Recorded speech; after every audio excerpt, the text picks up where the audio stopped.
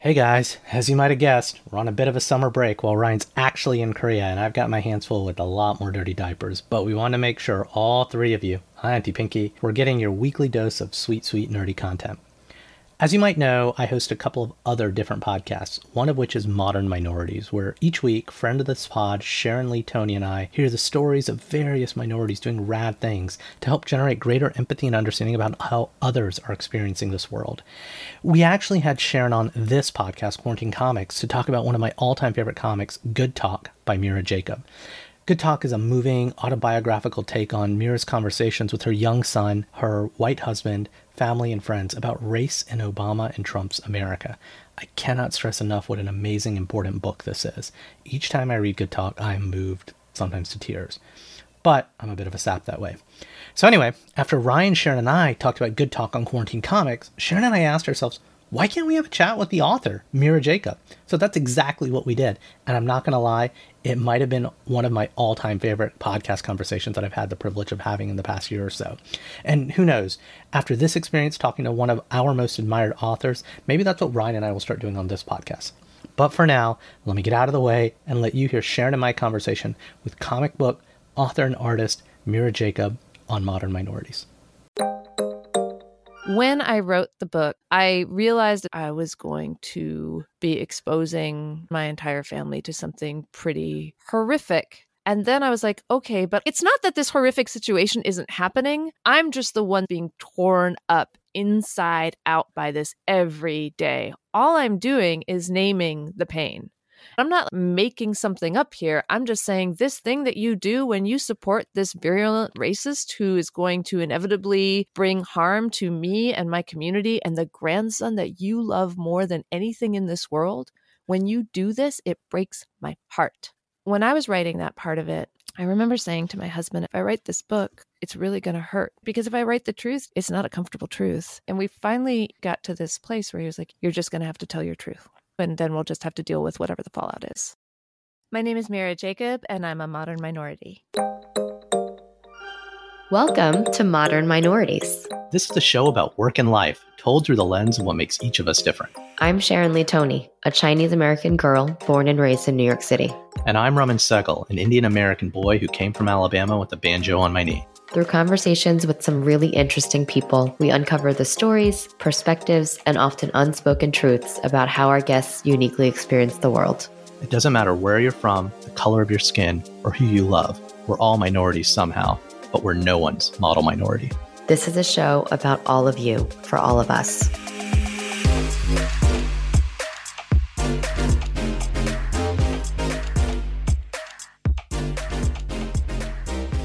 On today's show, we're talking to Mira Jacob, a novelist, memoirist, illustrator, and cultural critic. Oh my God, Sharon, I tried not to fanboy. No, seriously, Mira's book, Good Talk, I read it in 2019, and the last few years have been really rough, and it was the best book I read that year. And I soon after read her first book, which was a novel. So Good Talk, graphic memoir, hard conversations with not just her son, but her family about experiences of race in America. And then her previous novel, The Sleepwalker's Guide to Dancing, is heartbreaking because even though it's a fictional work, it tells some truths about family and love. And, I had you on Quarantine Comics to talk about Good Talk, and we had such a great chat with Ryan. And as we've been kind of thinking what we want to do with this podcast, I was like, screw it. Why can't we talk to people like Mira Jacob? And we emailed her. And she said, yes, I know. And she was amazing. And what I really enjoyed about our conversation is I thought I knew her from reading Good Talk because it is such a personal account of her own experiences. And what I got out of our discussion is that not only is she absolutely what I thought she was going to be, but even more than that. And I really loved her perspective and just knowing that she's really one of us, right? She's asking herself all of the questions that we tend to ask ourselves on the show. She's trying to navigate race and gender and a multicultural family and just having to explain a lot of that to her own children, but also just how if you literally want Crib Notes on how to have this conversation with your kid, read that book. I know she's already had the conversation, and she was just wonderful. I mean, I feel like I totally fangirled the whole time. I was silently fangirling along with you, Raman. Yeah. So I would say don't listen to the podcast, go read Good Talk. Listen to the podcast, but then seriously, go read Good Talk. I am not exaggerating. It is one of the best books I've ever read. It's a graphic memoir, and it barely scratches the surface of how awesome Mira Jacob is. So we hope you enjoy our chat with our friend Mira.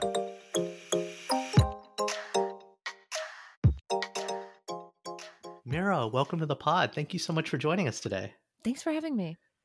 So, Mira, you're kind of infamous, but before we get into that, I guess I have to ask a question that you've probably been asked your entire life. Where are you from? Really? Yeah. Where are you from? I've never heard that before. It's amazing when you grow up and you're like one of the first 3 Indian families in the state of New Mexico. No one ever asks you that question. So I grew up in New Mexico. My parents are from India, and they had an arranged marriage in 1968 and then moved to New Mexico in 1969. So I lived my entire life there. Wow. And 3 families. We had 15, I think, in Alabama. I mean, by the way, I should be clear. This isn't according to like some national census. This is according to the other 2 Indian families who are like, you're third. Exactly. Like the ones that you, baby showers and birthday parties that you had attended and things like that, right? Exactly. The uncles and aunties. No, we had a new family move to town when I was a teenager. By that point, they were probably 30. But when they moved from, I think, Pittsburgh, they went through the phone book and found someone with their same last name, and they called them. And they're like, hey, we're the Singhs. Wow. And turns out that other family, the Singhs, came over to my house, and that's how I met my best friend. So there you go. That's amazing. Oh my really God. funny. That's the best. So Mira, when did you realize you were different from people around you? I think maybe, I don't remember, honestly, a time when I didn't know. I mean, maybe sort of like whatever kind of ether you're swimming in when you're 2. Maybe around then there was like, it was just like, I am human. Who knows? I might also be part dog.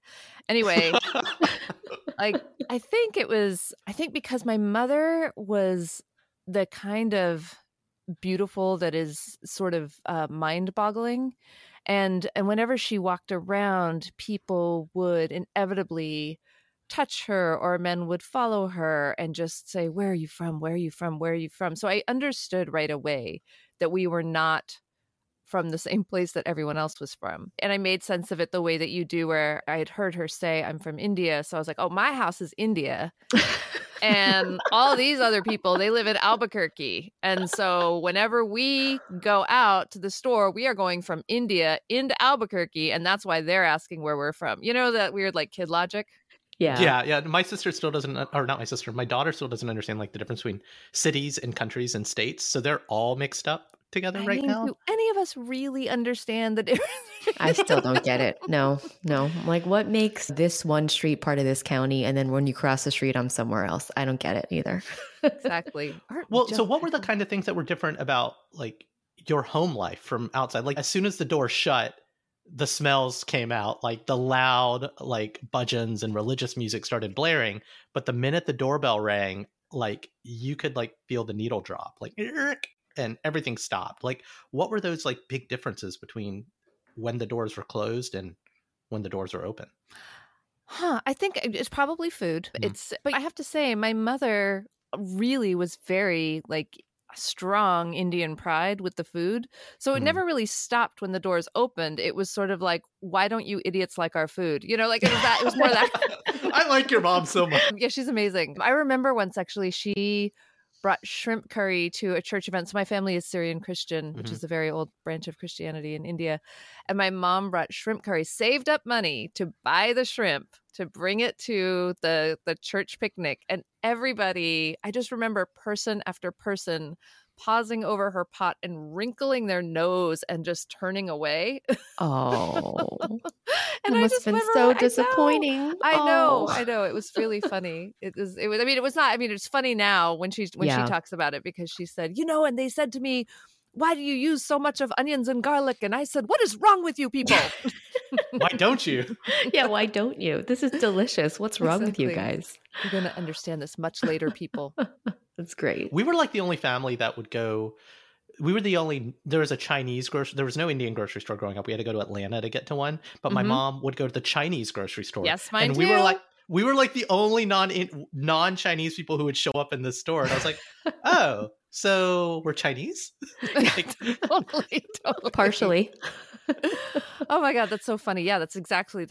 We had Tallinn in Albuquerque, which I think is still a thing, and we all just went to Tallinn. That's where you would find anything that was vaguely spicy, certain vegetables, occasionally all the cilantro. You could Right, make all the cilantro. right. all the cilantro, like occasionally some very orphaned looking jar of mango pickle would slide across. You know what I mean? It was just like Right.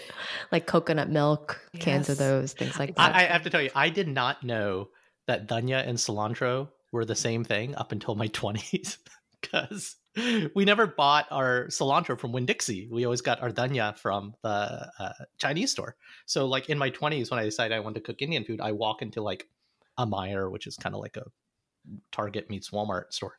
And I'm like, where's the dhania? And they're like looking at me like I'm a moron. And I'm like, you're the morons. As I describe what I now know was cilantro.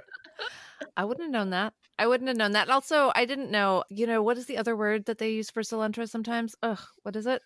There's cilantro and I know you just said dhania, but there's another way they explain it. I am Hold the on. wrong brown person to be asking this. Right. Coriander, right? Oh, yeah, there you go. Right, Yeah. yes. Wait, that's a different thing?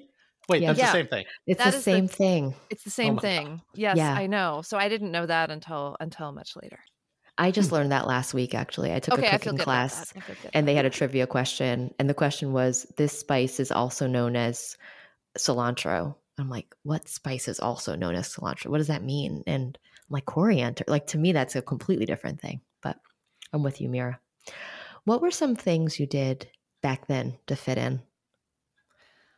Ooh, okay. So I really went the route of, when I'm thinking about fitting in to me, when I was younger, I think I was just such a deep, it's like sort of a word that no one uses anymore, but everyone called me a tomboy when I was younger because I had a real addiction to sort of baseball hats and baseball shirts and braids, too long braids. And I think I really just I was very sporty and I just tried to keep up with the boys, and I changed my name to Tony when I was in 4th grade. Wow. I'm just remembering, all the ways in which I tried to fit in.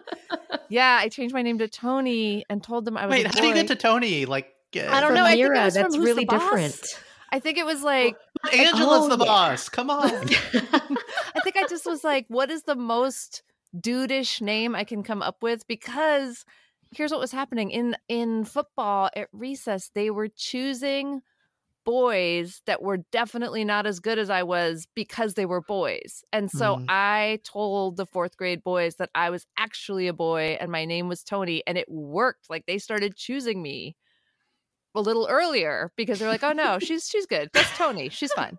She wears a hat. Exactly. It's okay. She's That's got to Tony. be He's great. good. He's Yeah, great. exactly. He's got a mustache and braids. No, he's cool. It's great. But okay, so how are you different from that little girl who's got the braids and the obsession with baseball jerseys? So I'm just thinking of the trajectory. So then I think I went from that kind of girl. I think I had a brief moment in 7th grade when I transferred schools. The popular girls were these Baptist girls who were horrific to me and who believed in only evolution ever. And I just remember because my teacher that year was this guy who had transplanted from Brooklyn, Mike Nadler.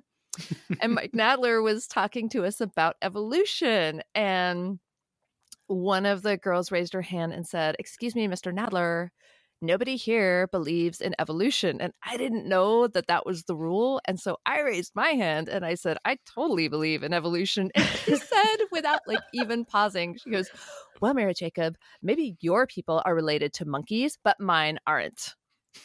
Wow. I was like, oh no. So that was the moment. I think I spent the rest of the year trying to crawl back from that moment, trying to not be the one who is related to monkeys. But that summer is when I discovered, a bunch of things at once, like Bauhaus and the Jesus and Mary chain and cigarettes and skateboarding. You know what I mean? Like all of the things at once. And so then I came back to 8th grade to just sort of be a bad kid. Wow. Yeah. How did mom and dad feel about that? Right. Exactly. Not great. I'll admit that. But I think it was more like when you and it's so funny because you can see it so clearly with teenagers. It's just the fronting is so much more clear in a way, but we all do it as adults too. It's just like you put on a uniform, right? Yeah. So I put on like pounds of black eyeliner and like strange leather outfits and, just like a permanent sort of scowl. And I think that was my way of being American. And I remember when I would meet another Indian kid like me. Yeah. Oh, because we were so rare. We would like run off to a corner together to sort of Indian out together. Like, you know what I mean? Like, we'd be at what does that mean? What does Indian out mean in New Mexico? We'd be at some terrible, terrible New Mexico club. There was one called the Big Apple. I can't believe I'm even saying this out loud. But anyway, there was a terrible club in New Mexico, in Albuquerque, called the Big Apple. And I would meet another Indian at that club. You're a teenager now, or in your 20s? Yeah, teenager. Okay. No, teenager. And we would like run into the corner to basically talk about like, oh my God, where are you from? Where are your parents from? Oh my God, do they do this? Do they do that? Like we would talk to each other like the way that only other, you know what I mean? Like the way that only almost South Asians could, to be like, are you weirded out by it? I'm so weirded out by it. And then the minute somebody would come back, we would be like, whatever, man, I don't care. Yeah. Just the super disaffected, like, I don't know, what's the big deal? Like, God, parents, America. Like, you know what I mean? It wasn't about being Indian anymore. It was about being whatever that was, like that some weird cross section of punk and goth that we were. There were two other Indian guys that lived in the same neighborhood. So we'd like ride our bikes to each other's houses because our parents trusted the other parents. And I had some of my best friends back then were white, but like we would almost disown each other in school and like secretly be like, oh yeah, okay, I'll see you after school, but I'm not talking to you right now. But we'd ride the bus together. And that was like our secret thing. We'd ride the bus and we talk about Pearl Jam and X-Men and stuff like that. And there was this one cheerleader who once asked, she was like, are y'all brothers? And we're like, no. We're just like hanging out. And then she was like, well, do y'all live together? And we're like, okay, whatever. Oh my God, the mind boggles. She's like, okay, but are y'all brown? And why would you disown each other in school though? Because we're trying to fit in. Like, I get it. Yeah, we can't be the three amigos in school. I understand. That's not cool. Internalized racial oppression. Yeah. Yes, so ma'am. Interesting. Because Mira, I grew up in Chinatown.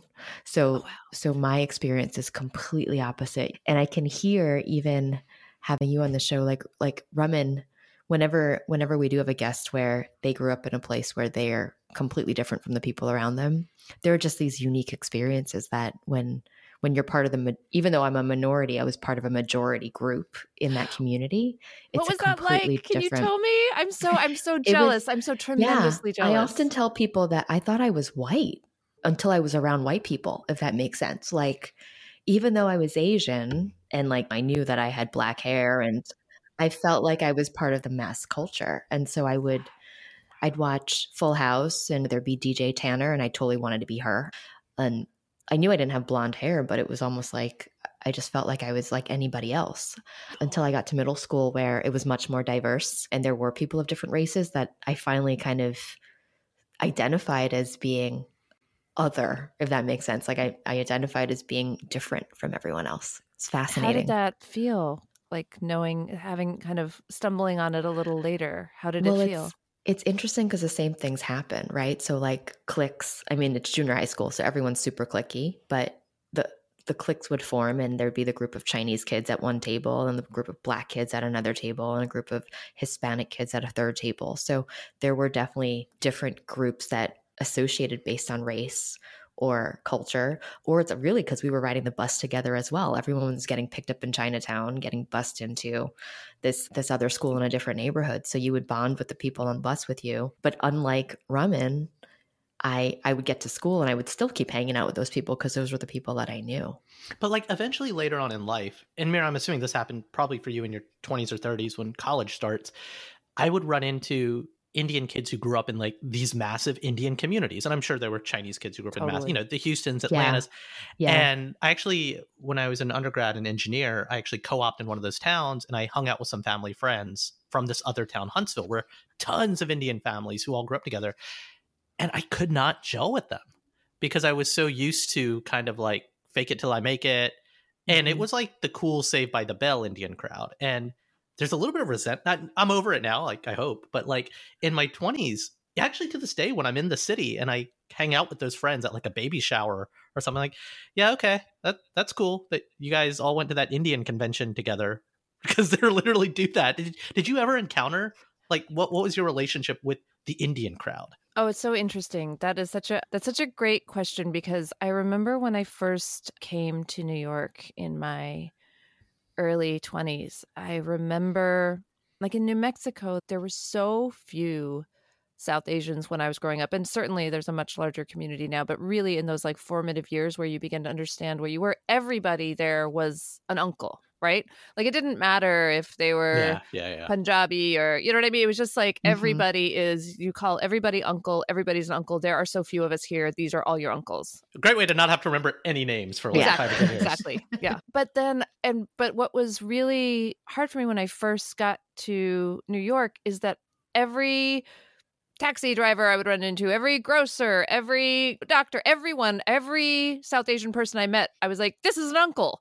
And I was like, no, that's not an uncle. That is not an uncle. That person does not think that they are your uncle either. Nobody is an uncle in this situation. And I would have to like tell myself that all the time, because like, let's say you're going home with someone that you're really psyched about and they want to kiss you in the cab, but you're like, I can't, that's my uncle. Like, no, it's not your uncle.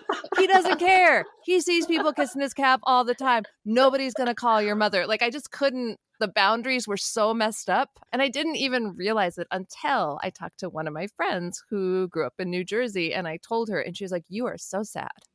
You know what I mean? She was like, your life is so strange.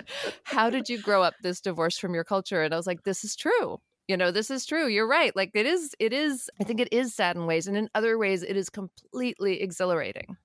Well, I feel like it's a superpower. I hate this term, but code switching. My code switching is way better, I think, because I had to grow up an outsider. But I want to shift gears. I want to ask, because you touched on the uncle thing. What was the first time someone called you an auntie? Did that upset you as much as it upset? You know, let's see. You know, I did a whole series on aunties I have loved and aunties I have hated, a whole cartoon series on that. And I think that was maybe the first time that people were actually calling me auntie, when they were like, you're the auntie that I want. You know what I mean? It was that sort of thing, like the Twitter or whatever. Nobody has called me that much, but a lot of times people will call me mom, which I'm always just like, get away from me. Like, I'm not your mom. What? Yeah, like, and it's call really you funny mom? because it's always like 30-year-olds or 20-year-olds. You know what I mean? It's always people that it's like, I could not possibly be your mom, but they're like, oh my God, mom, I love you. And I'm like, what is happening right now? What are you doing to me? I don't like That's this. too much. That is too much. That's different from being called ma'am, which the first time I heard ma'am, I got offended. I was like, wait, hold on. Like, no, come on. I was missed taught to for do the that. longest time. Everyone's a ma'am. Everyone's a sir and a ma'am. Everyone's a ma'am when she's old enough to be a ma'am, right? Like, No, that's straight up Southern respect. No. I don't know. I cringe if I don't say ma'am. It makes me feel really old, because you could say miss. I think miss is more demeaning. Different. Yeah, but that is way more. So this is definitely a northern southern thing, because in New Mexico you were also taught to say ma'am, but the minute I came here and ma'amed people, they were like, "Stop it! What is wrong with you?" And I was like, "I'm so sorry. I don't know. I was raised by wolves. I'm not sure. You know, like, I'm so sorry, Auntie. No, not that either." Okay. Right, exactly. So going back, we're talking about your childhood. What did you want to be growing up? And also related to that, what did your parents want you to be? Okay, I knew I wanted to be a writer from the minute I understood what writing was. I remember immediately making books. You know, what was that moment? Yeah, what was that moment? Wow. Really? Yeah, because I had really good handwriting. Of course, my dad would be so proud of you. Of course you did. I know. Yeah. I mean, I just want to say, like, that was the greatest joy of kindergarten, is that my handwriting was so good that sometimes people thought it was the teachers, and I Wow. loved words. And so the minute I could make words into sentences, I was folding the paper in half and into fourths to make books that had like 2 words on each page, but it was like, by Mira Jacob. You know what I mean? Just here is my book, Fox Dog Penny, just whatever. Bestseller, an automatic bestseller. Exactly. Actually, my first book that I made that was bound was called The Fox and the Crow. It was about a fox and a crow. Yeah. It was like a poem about a fox and a crow. I mean, it was tragic. I saw it when I was home in New Mexico last year, and I saw it and I was like, oh, Mom, I was reading it. And I was like, no wonder you were scared for me. But I wanted to be a writer right away. And my parents right away let me know that that was a hobby. Yeah. Right. Yeah. You What do know? they want you to be? Well, my dad, it's so funny. My dad was so conflicted in this funny way because he always had this really strong idea that you should do what you love because he loved his job. He loved his job. He was a heart surgeon. He thought it was the greatest thing that had ever happened. And he just adored going to work. So he was always saying, you should do what you love. You should do what you love. And I would say, like, I love writing. And he's like, but that one's a hobby. It's more like it was. And I think that honestly, I will tell you, they wanted me to do something in the sciences to the extent that when my first book was published, The Sleepwalker's Guide to Dancing, the night before we were going to a party, right, for the book, and we were in the cab coming home from the party for the book launch, and I said to my mom, joking, because I figured it was safe to joke, I was like, by the way, Mom, I've decided to go to med school. And without even hesitating, she goes, oh, thank God, I knew it. I was like, what? What? Oh. Also, by the way, I should tell you guys, I wasn't young. I was 40. Right. What, Mom? What are you doing right now? She was still hanging on to hope for as long as possible. Like, what do you think is happening right now? Anyway, and she was, and I was like, oh my God, I can't believe you. I got so mad. And she's like, oh, don't get all bent out of shape. It's just like, you would make a good doctor. No, I would not. I would kill people. You know it, and I know it. Nobody wants me being their doctor at all. I had this moment in my career where, again, parents were still holding on hope far too long for the doctor thing. And this is after killing engineering school, going into business, working at a multinational, and Dad was like, oh, you're actually pretty good at this. I don't know what you do, but sure. I guess it makes sense now. And did you feel validated by that, or were you just frustrated? I got over it. My sister did the doctor thing and she loves it, right? Look, I know I'm the favorite now, but as I say to my sister who is listening to this, and maybe that's why as a younger, or are you younger or older in terms of sibling? Okay. Yeah. I feel like the youngest we can get away with more. I'm literally working on all sorts of weird stuff right now after doing startup and tech and business. And I don't think my parents get it, but I think they've given up on worrying because, well, he seems to have it figured out, So I want to shift gears a little bit. I think by now a few folks who listen to this know I'm a big fan of your work, and you spent 10 years writing The Sleepwalker's Guide to Dancing, which was really well received. But I actually first discovered your memoir, Good Talk, kind of by accident at the library. I wasn't seeking it out, even though I love indie comics that are nonfiction. And so I guess my question is, as a writer, how did you even go from writing prose where it's this blank canvas where you can do whatever you want, you can invent whatever world, whatever character you want, to this more constrained personal, it's not even a comic book, what you did. It's just I don't know, it's a really unique device that you use. How did you go from being able to do anything to this really tight and narrow focus? Because I couldn't do that. That is so funny when you say that, because my experience of it was almost the opposite, meaning I'd kind of run out of words. And I should say, for people that aren't familiar with the book kind of, the way that it's drawn is I draw characters almost like paper dolls, and then I move them from scene to scene. So they don't really change position. It's not action packed. It's always conversations.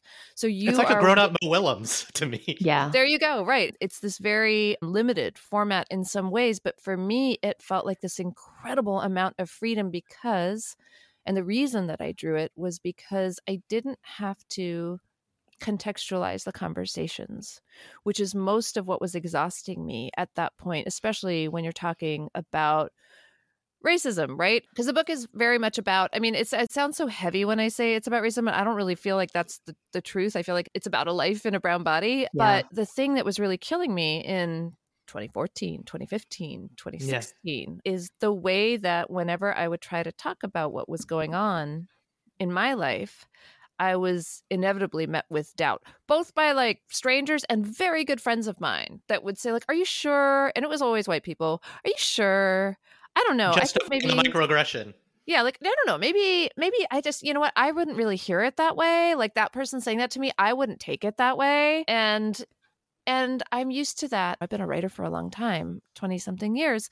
So I've written plenty of stuff and I've written online a good bit. And I'm used to people coming online for me and saying like, you're a liar. If you're a brown woman writing online, it's just not a great scene anyway. So it's always like, you're a liar, you're an idiot, you're doing this for attention. But I knew what was specifically happening around the book is that my son, who is, my husband's white, I'm brown, and he's somewhere between us in the color spectrum, was sort of figuring out what color he was at the same time that the Ferguson protests were going on, at the same time that there were protests going up and down our streets, and the news was covering how many Black and brown teenage boys and girls were being, kind of annihilated. And so in that moment, all of that together, I wanted to write a piece about the kinds of questions he was asking me, but I knew that when I would write the sentences down, first of all, I just got tired even trying to write the sentences.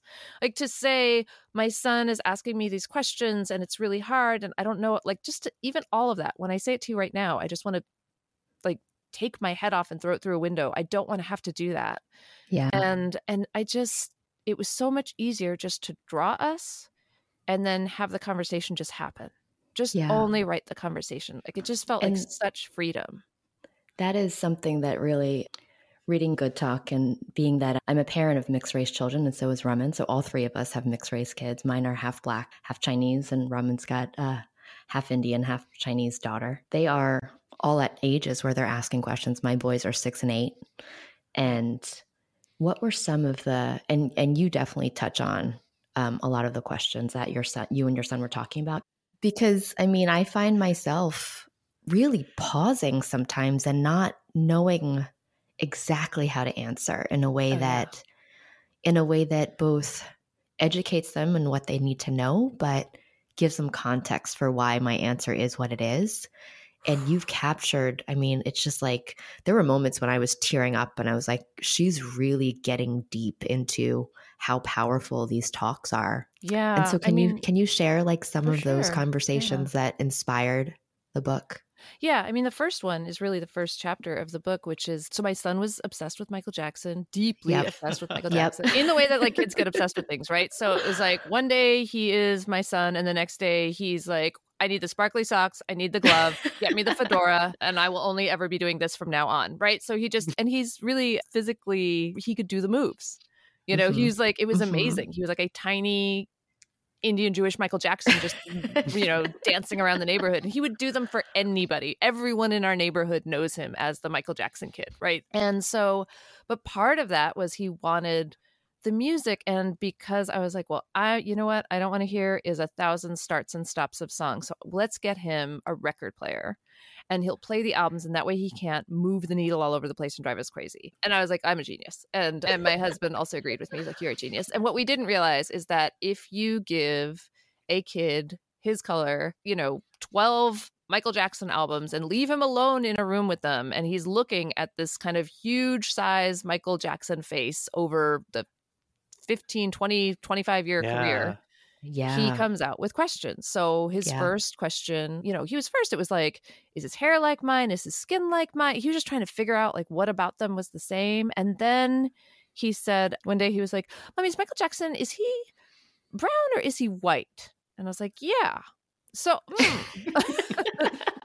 so he is Black, which means his skin is brown. And then, well, he turned white. And he said, he turned white? And I said, yeah. And he said, are you going to turn white? And I was like, no. And he said, am I going to turn white? And I was like, no. And he goes, what about Daddy? And I said, Daddy's already white. And he goes, but was he always? And I was like, oh my God, what have I done? And so that was right. It was hilarious when he asked that. And also like, it was hilarious in the one way and the other way. I was like, I have messed this up. Wow, I've messed this up. And that night when I was sort of I did try to write an essay about it, and the essay it just didn't work. Also, the questions got much more pointed. So that was the summer of Ferguson, and that was everywhere on the TV. And I just want to say this because I think so often people, including my in-laws, say things like, you don't need to expose him to that, as though there is another alternate world I can raise my 6-year-old son in where he won't see all of the things that are around him every single day. So he was seeing it. And he asked me once in this very like chipper voice on the subway, he was like, are white people afraid of brown people? And I was like, oh my God, because what do you say? And also, I was raised by parents who would have unequivocally said no, whether or not they thought it was true. Yeah. Because they just didn't want me to be afraid of America.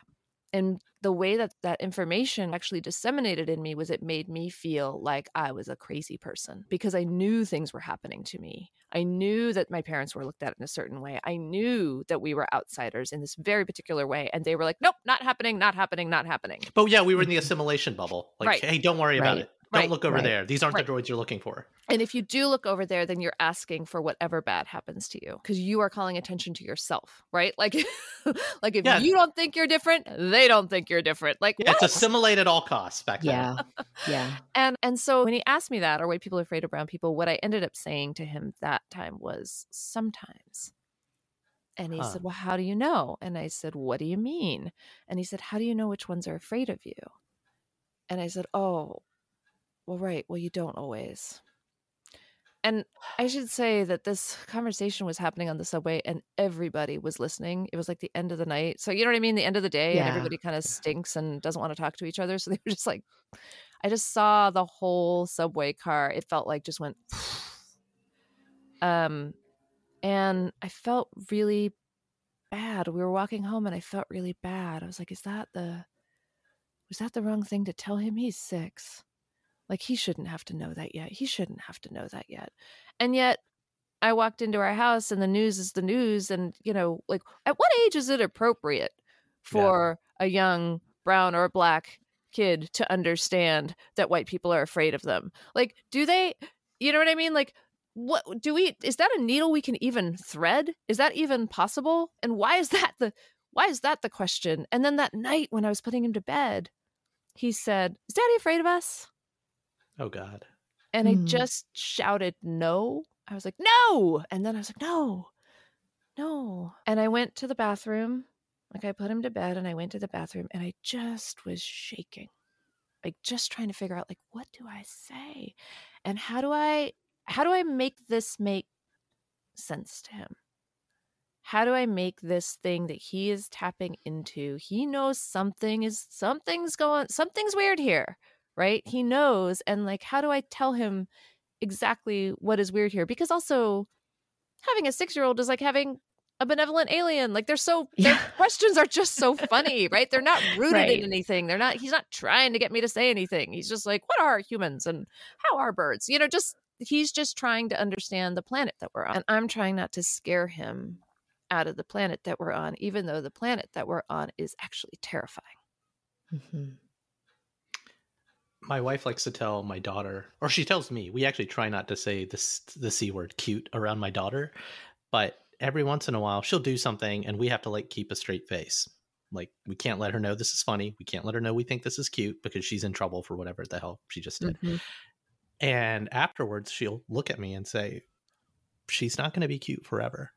And what that means, I mean, that's kind of a passing funny comment, but it's the judgment of the world is coming upon her at some point. Yeah.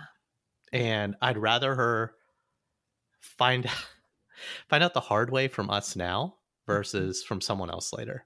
Mm-hmm. And I don't know, we are kind of in a bubble. We're keeping the bubble alive, but I'm worried. I mean, and Sharon, you've talked about this, like when you were still in New York during the Black Lives Matter protests, like your sons were hearing the chants out the window and asking you about them. Yeah, absolutely. What did you say? It's both heartbreaking and at the same time, like, this heavy responsibility, you know, to let them know. And I mean, they were saying first it was, Mommy, do you hear that? My life matters. And like, what do you do about that? You know, because of course your life matters, honey. You're human. Of course it does. And the fact that there are even marches for it means that there's something very wrong out there that's beyond the things that we can be doing, and you need to be aware of this stuff. So it is a funny thing, and kids, I mean, my 6-year-old now is, the other day he claimed I was racist because I called a white dog a white dog. My son does that to me all the time. Right. I'm like, there's a dog across the street. We saw this really beautiful white dog, and he was like, Mommy, that's racist. It's just a dog. And I was like, I know, I just meant that it had white fur. And he's like, oh, okay. But so they're just trying to understand all of it. They're just trying to understand what it all means. And I don't think that they haven't seen firsthand yet. I don't think like overt racism, at least not to my knowledge. So it's difficult to warn them of it or even teach them about it without it happening. But to your point, it's like, I want them to understand that if it does happen or when it does happen, it's not a reflection of their own value or who they are. So it's tough. Yeah, absolutely. So your son's older now than ours are. And I hate hearing this answer when I hear tons of executives or tons, frankly, authors or artists talking. They're like, oh, yeah, I have so much faith in the next generation. They're, Greta, yay. And yes, yay. But like, come on, what the fuck? We're not done yet. Like, no, we're in place. But I guess the question, how is your son processing? He's older. I guess he must be like a teenager now, or he's 12. Approaching. Yeah, he's 12. He's 12. He's just about to overtake me in height. It's terrifying. How did this happen? How's he processing everything that's been happening? I mean, it's been happening for a year, but now the media is finally covering it. Like Atlanta, and like Sharon and I just like had an exasperated conversation that we aired last week, or I think I'm this airing a few. Like, my daughter's sheltered from it. Sharon, I don't know how your kids are, but I mean, what's your son's take? He's older. He is more exposed to these things. Yeah, I mean, so. When something like that happens, when something like the shootings that happened last week occur, I know he's probably going to hear about it. So I usually flag him at some point during the day. Like if he was in school in the middle of the day and I was like, something's happening in America and we should talk about it later. And he was like, is it the shootings? And I said, yes. And he said, okay. So, he's already picked up on it on social media. So like, for example, using that specific case, I have talked to him about the rise in violence against Asians. We have talked about the difference between presenting as South Asian and presenting as East Asian, right? And, and also like which of these situations, like the violence is against many different kinds of Asians in all different areas of the spectrum at different times, right? Mm-hmm. That is true. However, post 9/11, coronavirus, exactly, etc. Right. Exactly. Yeah. But also the dramatic uptick in the violence toward people who look quote unquote East Asian right now is something that we have to pay attention to in a very specific way, the same way that we had to pay attention to what was happening to us after 9/11, right? And so like, how do you do that? How do you both have the conversation where you talk about what kind of Asian you are, what kind of Asian is feeling a particular kind of strain right now, how that will inevitably come back to you. It's not like we are all separate, right? And how do you maneuver that? And how do you hold space for somebody else's pain in a moment where you are facing your own? Like, all of these things were things we talked about. We also, frankly, talked about what a sex worker was, because that was something that, like I don't know that my parents ever had that conversation with me, but because that was part of what the news was. And I had to kind of say to him, I said, the easiest way for me to explain this to you is a sex worker is a person who has sexual relations when they work, the way that I write when I work. Like, that's just the thing that they do. And this is the thing I do. But that comes with all kinds of stigmas that we're trying to unpack right now. And we're trying to kind of rethink as a society, because they just shouldn't be there. And I was like, all of that said, that's why this conversation is complicated.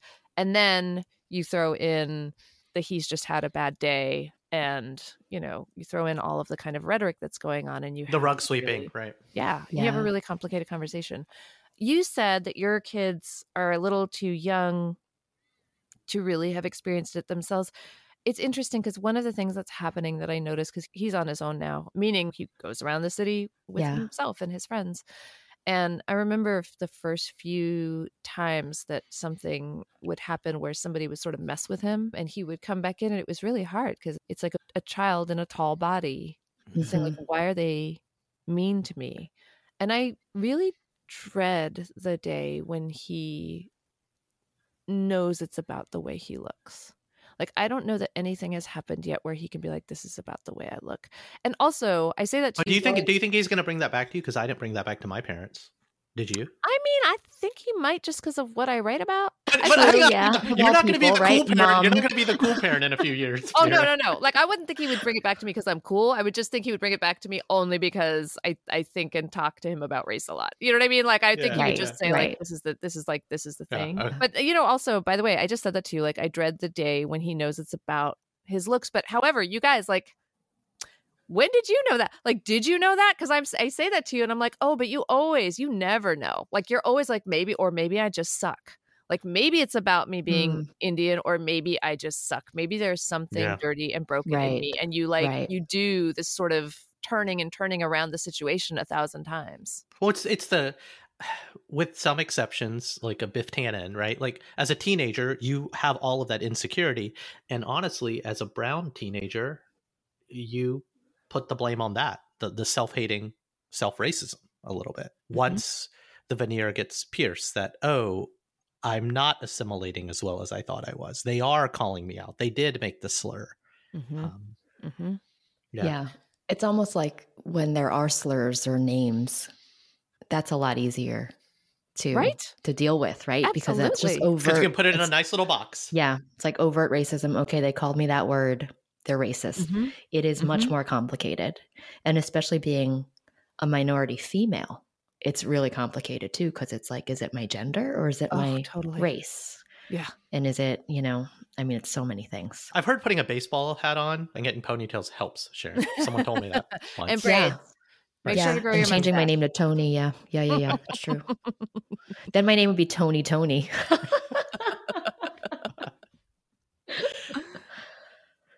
Mira, how does your work not get you in hot water? I'm sorry. Like, this last book has these intimate I love this conversations. question. I love this question because I feel like I get in hot water sometimes from this show. Yeah, like you've talked before how like you really pare the conversations down, right? You strip away everything because it's not a narrative. It's in this graphic format. And because of it, the conversations are, it's not just buried in an essay. It's words and pictures that are right there on the paper, staring you in the face. That can be memed and Instagrammed, and they are not flattering on either side of the ocean. Like, we had a guest, one of my close friends, who on this podcast asked us to take one of the things he said about his grandparents off immediately.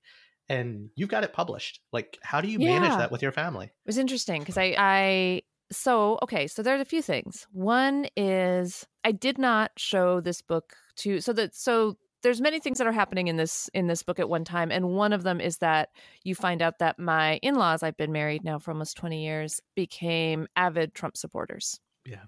And it really wrecked our relationship in a pretty profound way that we're still trying to pick up the pieces around. And I think there's just certain ruptures that will never mend, but I'll come back to that in a second.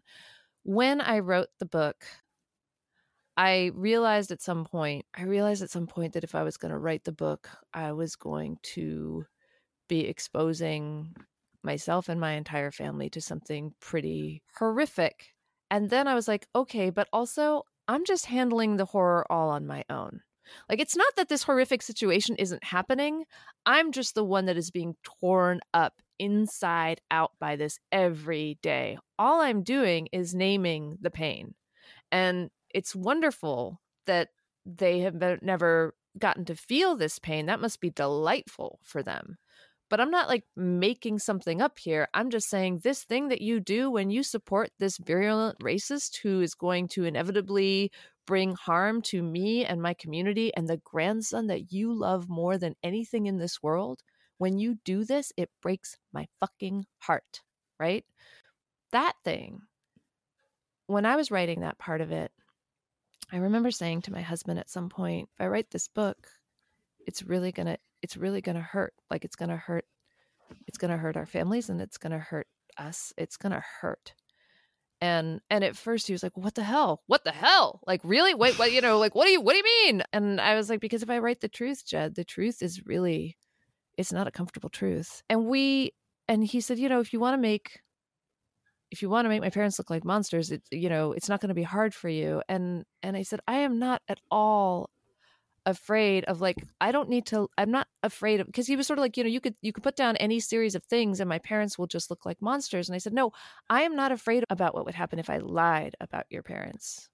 Jed, I'm worried about what would happen if I told the truth. And we kind of were up. It was 3 a.m. and we were up kind of wild-eyed. And we finally, finally he got to this place where he was like, you're just going to have to tell the truth. You're just going to have to tell your truth. Like, that's the thing that you need to do. And then we'll just have to deal with whatever the fallout is. What was the fallout? I mean, Yeah, are you the angry brown daughter-in-law now who put all the family laundry out in a book? I'm sure I am for a certain part of the white family. I don't think, one of the things that's really interesting about this too is that because people are so used to positioning themselves around whiteness, even Indians, right, are really used to positioning themselves around whiteness, that everybody sort of wrings their hands and is like, oh my God, what will the white people do now? But the other part of it is that it was tremendously painful for my family that my in-laws made this decision, right?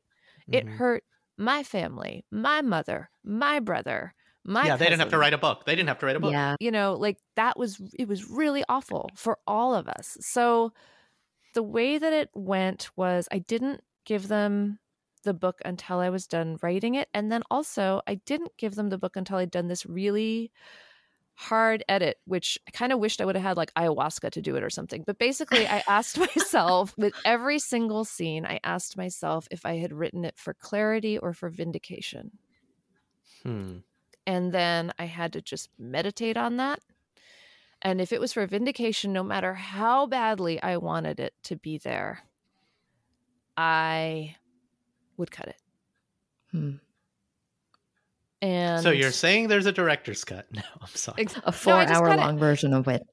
Exactly. I cut it because the part that's hard is not that... The part that's hard is not that they're monsters. It's that they love me. That's the part that hurts the most. And if I make them into monsters, anyone can like turn someone into a monster on Twitter and have a great flood of emotion about how good they are at filleting the monster. It's so easy. But the much more painful thing, and the thing that I think is true, and I'm sure you have been up against it, I know I have been up against it, is that people that love me will do this shit to me anyway. So like, what do you do with that? What's amazing about that is it's not, we all have that. Like I could show you screenshots of WhatsApp conversations with my Indian family, right? Like over the course of the summer. Hassan Minhaj did a really good piece right before his show went off the air about that. And it's like both things can be true at the same time, right? They can have these feelings and they can be such an important part of your life. Yeah. And that's the friction is the pain. Right. The friction is the pain. And also that's also to me where the resistance, like the real resistance lies. Right. Because I think certainly what the last 4 years have done to many of us is make hope a dirty word for very real reasons. Right. There has to be so much more work than hope, but also just in the way that to do that work, you do have to have some level of hope. It can't just be drudgery and sadness and terror. You have to allow yourself joy in certain areas. And I think for me, so much of it became, if I write this thing, I am still going to allow for the possibility that at some point they might rethink how they are. At some point they might. It's probably not going to happen anytime soon. Maybe it will never happen in my lifetime. Maybe, in fact, the thing that's going to happen is that the grandkids of the people who are alive right now will read this and be like, wow, she was in the shit. Like, I imagine, I hope if the world goes anywhere in near the direction that I would like it to go, I hope that it will just be so obvious in generations what I was up against and what I was dealing with. And maybe they'll be like, oh, those people at the turn of the century. Exactly. Or no, like our family really had a hard time with this, right? Like my family had a really hard time with this, because that's what I'm dealing with right now is, what does my family have a hard time with?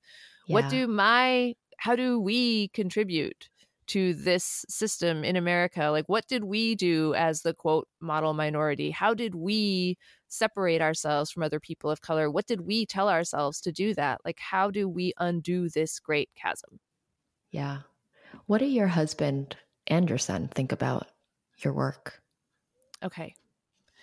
Right now, let me answer with my son first, because right now I think he is still young enough and I'm still enough of like more of an authority figure at this moment that that I think he's sort Clock's of like, ticking, Mira. yeah, exactly. I think generally we have very good conversations about this occasionally. He's like, I don't think that way, but I think we tend to be in sync about a lot of things. I imagine that will not be true by next year at this time. And I did say to him when I was making the book, because he was the only person who I had him read his parts, and I read them to him actually. And I said, if you want me to change anything, I'll change it, or I'll cut it, or I will, I won't have this chapter in, because he's a kid. And I felt like it was just the most fair way that I could think of to do this. That said, I have no doubt that he's going to change his mind. I also am sort of prepared for the fact that at some point he might just be pissed at me for writing it, right? Yeah. Like, it's hard. These were his grandparents. It's hard. And I hope that at some point after that, he might realize like how much I love him and how much I was writing this book, not just for me, but for him, to try to get the world better for him, to try to get the people that love him to own that love and to stand up for it. That's him. That's my husband is a documentary filmmaker. So we have a really intense creative bond. We workshop all of our stuff. I mean, kind of, like on the fly. I always look at his movies. He always looks at my work. We give each other critique quite often. This was a really hard one because I wasn't asking for his critique. I was saying, I'm going to do this and this is what this looks like. And I handed it to him saying, this is what this is. And he said back to me, yeah, I don't think I get a say in this one. Like, I think this is just yours. It doesn't matter if I disagree with the way you've put some of the conversations. It doesn't matter. This is yours. And it just has to be yours. And I think also because all of us are constantly in this learning curve, I think sometimes the things to him that sound extremely radical coming out of my mouth, I feel like, 2 or 3 years later, he's like, yeah, that was right. Yeah. Like, yeah, you were right about that. All right, fine. Well, yeah. Like something that's indicative of that is towards the end of the book, and this doesn't really spoil anything for people, but like the argument you guys had about the NPR thing. Yeah. Right. Like I mean, the whole thing is real, but that felt like such a real husband-wife argument. Never mind even like the thing that predicated the argument, but you're not even seeing things from my worldview right now. And Yes. I've had those. Yeah. And it's almost like I can't even seek to understand. I'm just going to let you go with this. And I think he did that in that moment. I was like, good man. I remember saying that.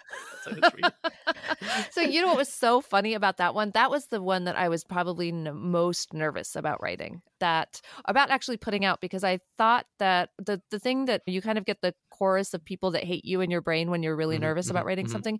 And the chorus of people that hate me in my brain were like, how dare you feel upset about somebody on NPR getting something wrong about you? Oh, if only all of us could feel so entitled to be, just those people. Yeah. And so those people were in my brain, but also, and I wrote the whole scene and I showed it to him thinking he was going to be upset about how real I got in it, how I really just said what he said, and was he going to be defensive about it and like, please don't put that up and whatever. And he read the whole thing and he's like, yeah, I mean, the thing I was trying to say is that you're just really good, like you're just and I was like, oh my God, are we going to have the same fight word for word? And he's like, no, because I think you don't understand. I just think you're really great. And I was like, oh, we are going to have the same fight. It was amazing. It was amazing that we started going down the exact same path toward that fight. And it was word for word the same thing. And also that if I still, like, when I bring it up with him, he's like, I understand what you're saying. I will also just say, I think you're a really good writer. I'm like,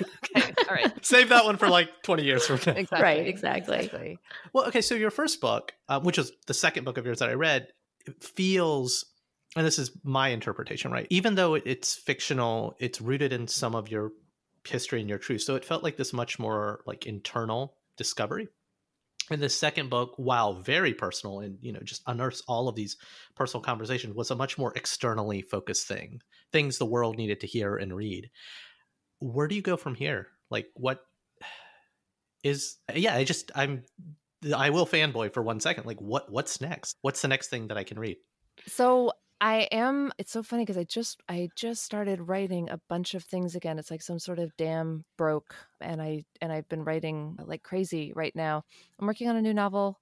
I'm working on a couple short stories, and I'm also working on the televised version of Good Talk.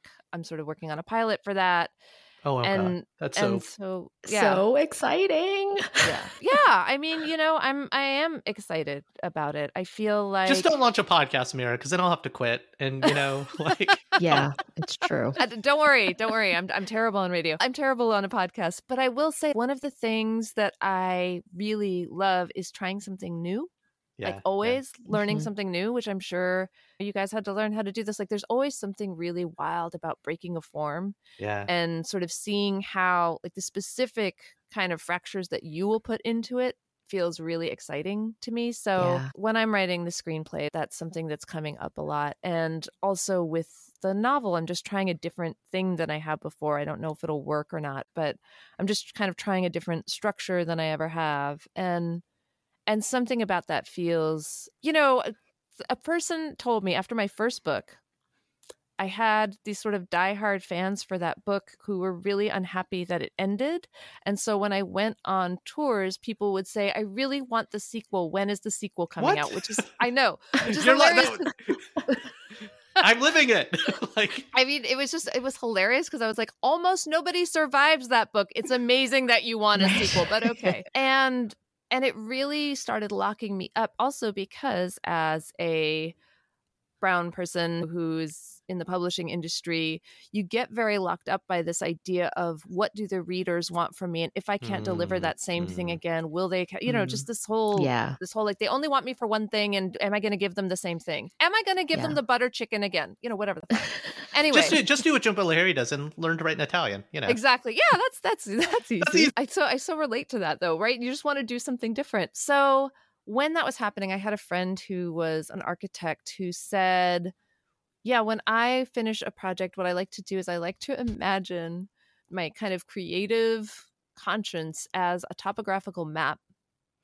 And I think of my project as in one quadrant, and I like to think of what is in the quadrant diagonal to me and like go there. And he's like, so it's not even the things that you can see the edges of. It's like, what is the thing you can't even see yet? And it felt so good to think of it that way. Like that's such an enormously freeing way to think of how to put work into the world. Like just go to the quadrant you don't know. Go to the thing you can't even see the edges of and gun hard for that place. And that's how I got to Good Talk. So yeah, I'm just sort of gunning hard in all directions right now. That's so great.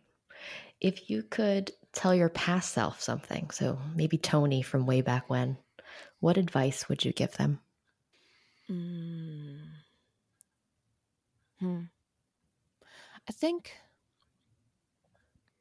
I think one of the things that was hardest for me was surviving the first 20 years of my writing career, in which I sent out so many submissions and inevitably got back these letters that were like, this is too Indian and it's also not Indian enough. And it was so painful because I would see people all around me succeeding. And then it got to be the point where like people much younger than me were getting work published. And I went from being like in my 20s to in my 30s to in my late 30s, still no book out, and just feeling like the world was passing me by. Yeah. But I just kept showing up. I just kept showing up for the work because it is my love. It is the thing I'm supposed to be doing. And even if nobody was going to buy it, I was going to show up for it. And I think I would whisper to that younger self, just keep showing up for the work. Because the truth is, if I wouldn't have shown up for 10 years of a novel that nobody asked for and nobody was looking for, it would never have gotten published. I never would have done Good Talk. I never would be living this life. If I would have given myself the shelf life that everybody else gives an Indian woman, I would have expired before they could ever see me, because that is actually where they want me. And I would say to that younger person, like, don't let anybody tell you what your shelf life is. They have no idea what you're capable of. They have no idea. Wow. You are such an inspiration. I told myself I wasn't going to fangirl over you, but I can't help it, Mira. You're so amazing. And we've covered a lot, and we so appreciate everything you've shared with us. At the end of every talk that we have, we do a speed round with our guests. Are you ready for speed round? Oh boy, oh my God. Okay, let's do it. No one's ever ready for speed round. No one is ever ready. I think you are, though. I have faith in you. What's one thing about you that no one expects? I know how to fly a plane. What? You're even cooler than I thought. That's so awesome. It's just my dad. I grew up in the desert.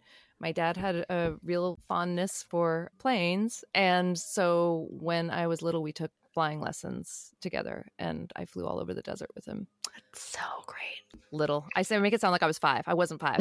I wasn't like a 5-year-old flying a plane, people. Okay. What's a book or a movie that has characters that you relate to? Oh my God. There, honestly, like that. It's hilarious that you asked me that, because I feel like that what isn't one? I feel like I relate to everybody. One of the ones that I still sort of love because it helped me be who I was in the moment, and my mother took me to see it, of all people, was Heathers. Do you remember that movie? Yeah. Oh yeah. Yeah.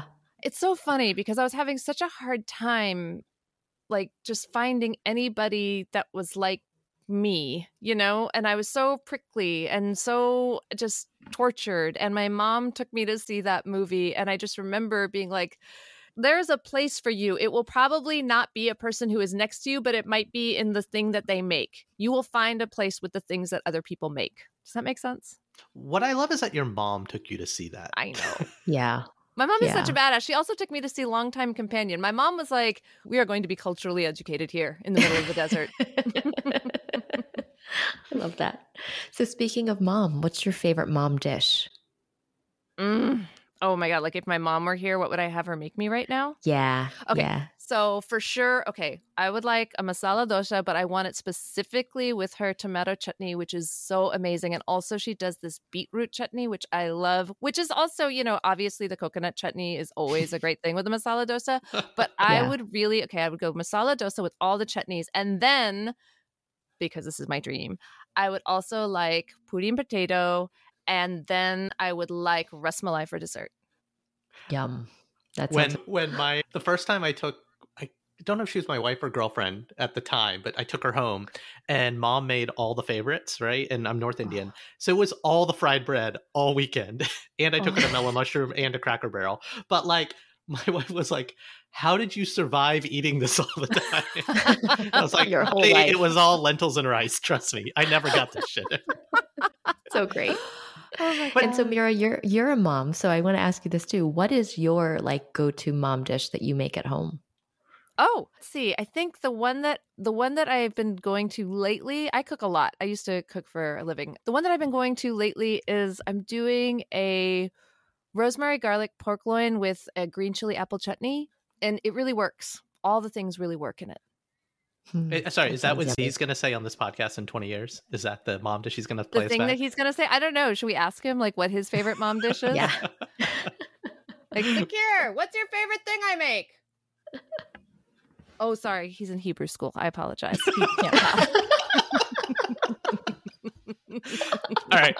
What is your least favorite food? Like, what do you have veto rights on, like, not having to eat? Oh my God. Okay. So I hate all of the weird meat and potato-y things that can happen to English and American cuisine. So like, I'm not down with a pot roast. I don't really feel great about mashed potatoes. Like, I understand some people think they are amazing. They're just not for me. Those are fighting words, Mira. Those are fighting words. It's just not for me. All of the things, or like really when people overcook a vegetable, I just want to go and murder them in their sleep. I don't think there's any good reason for that. Do you know what I mean, That's though, fair. right? Like, you should never overcook a vegetable. That's a terrible no, idea. You just kill it. I mean, I've done that where like something turns yellow that was supposed to be green. Like, yes, definitely. Right. Spinach and other things. Oh, the green bean, right? I mean, it's upsetting what happens to green beans. it's really. They should be casserole, people. They should be casserole. Oh my God. It's so true. See, I'm terrified of a casserole. I am terrified of a casserole. I'm literally wearing a green bean casserole shirt my sister bought me for Christmas today. Because you love it that much. You love it. You love a green bean casserole. Do you do the crunchy onions with them? Of course. That's the part I like. I will eat only the crunchy onions. That's all I need. Yeah, me too. Spoken That's like my a brown favorite person. The rest of it's just mushy and weird. Who's someone out there that you would want to interview on a podcast? Okay, so I did get to interview Zadie Smith last year, and she would have been probably one of my number one choices. But I think at this point, it's got to be. Of course, I'm going to go for writers. I apologize. I'm just that nerd. But I think at this point, it's Arundhati Roy. Do you guys know her work? Yeah.